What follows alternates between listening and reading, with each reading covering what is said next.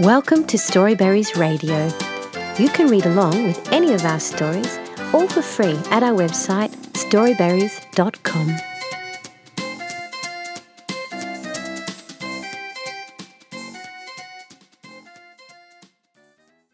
Unathi and the Dirty Smelly Beast by John Keavy at Book Dash. Something is following Unathi. It is dirty. It is smelly. It is a beast. Unathi is good at running. The beast is good at chasing. Unathi is better at jumping. The beast is better at splashing. Unathi is best at climbing.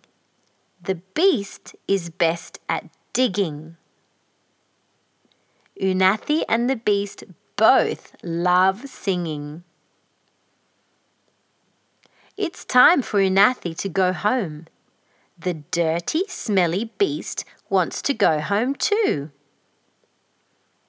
No dirty, smelly beasts in the house, says Mama. Unathi and the beast are good at sneaking. Unathi is good at dressing up. The beast is not. Unathi and the beast can hide in the bubbles.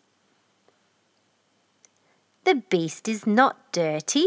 The beast is not smelly. The beast is clean and lovely. The end.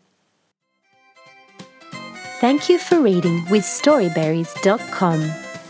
Free stories for kids.